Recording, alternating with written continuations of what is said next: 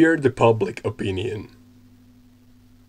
You're just about to post a new picture to Instagram and you think, will people like it? You have a thought in your mind that you would like to share to Facebook, but what will others think? Easier to just let it go and not post anything. Then I don't need to think about these. Is this familiar to you? As for me, it is.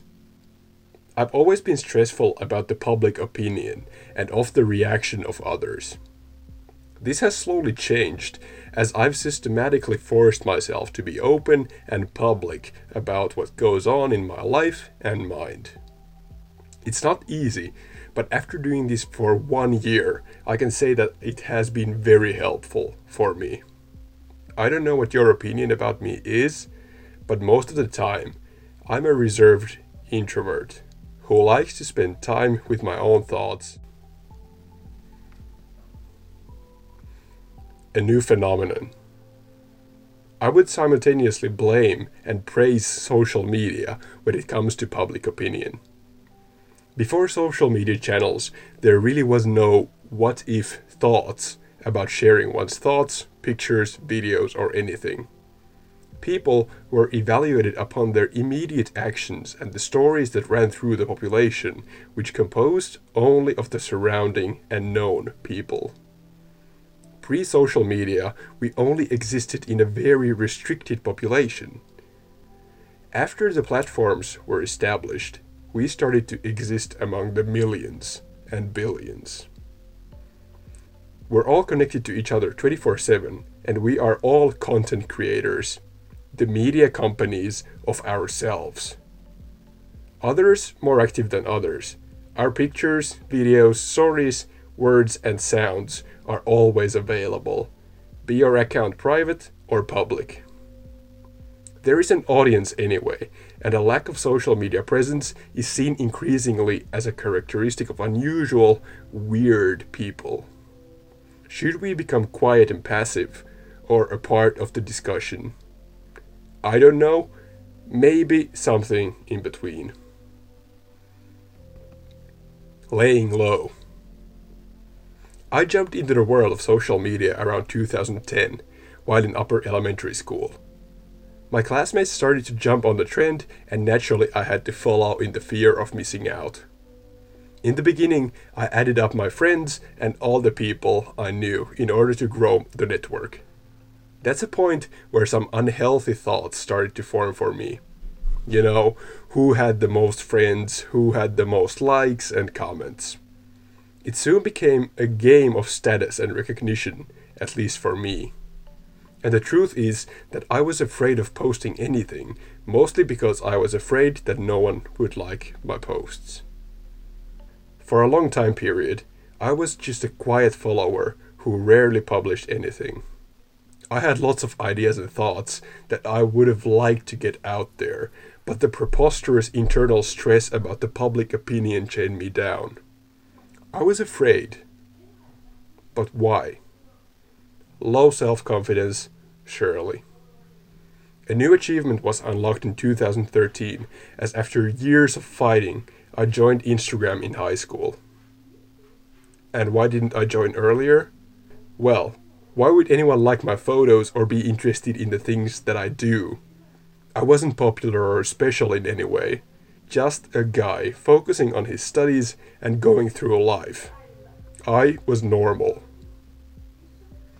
I envied people who got hundreds of likes for their photos. That was unheard of for me, as these likes were becoming some perverse kind of currency in my head.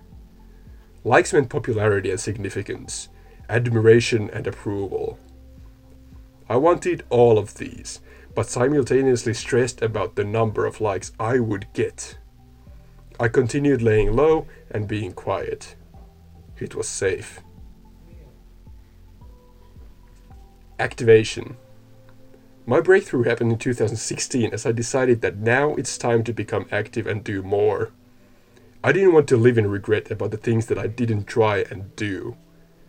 I initially just published more Instagram pictures, until during my Shanghai experience. Until during my Shanghai exchange, I did something extreme for me. Start making YouTube videos. I published my personality and face. Started making videos about my life in Shanghai. It was so frightening, let me tell you. The first video was out and the thoughts were flying in my head. Should I delete it? This is stupid. It surely won't work. Who cares? It was regret about doing something that no one around me was doing. It was different. The YouTube videos were more of a test for me and a life event that showed me that I can do absolutely anything. If I just choose to. During that year, I gained something that I had been lacking throughout my life. Self-confidence and belief. At the time, I couldn't even imagine having a public website and a Facebook page where I would weekly publish my thoughts, monthly videos, and random pictures. It just acted as a catalyst that made all this possible. Week after week, I felt more confident and I feared the public opinion less. All the content creation that I do helps me personally out a lot, hopefully doing something good for others too. Internal battle. The biggest war we have is the one inside our heads. Our own thoughts keep us down and make conclusions based on the emotions and judgments we have about ourselves. I'm still constantly battling the submissive personality inside me. I don't think about the public thoughts, prejudices, or opinions much anymore. I do my own thing, for myself, by myself. I love what I do, and if you don't like it, then I can't change that. I rather choose to accept the fact that I can't please everyone, and the goal of pleasing everyone is utopic.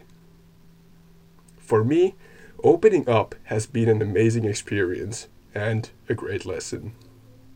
You won't see me stopping soon. Let me promise that.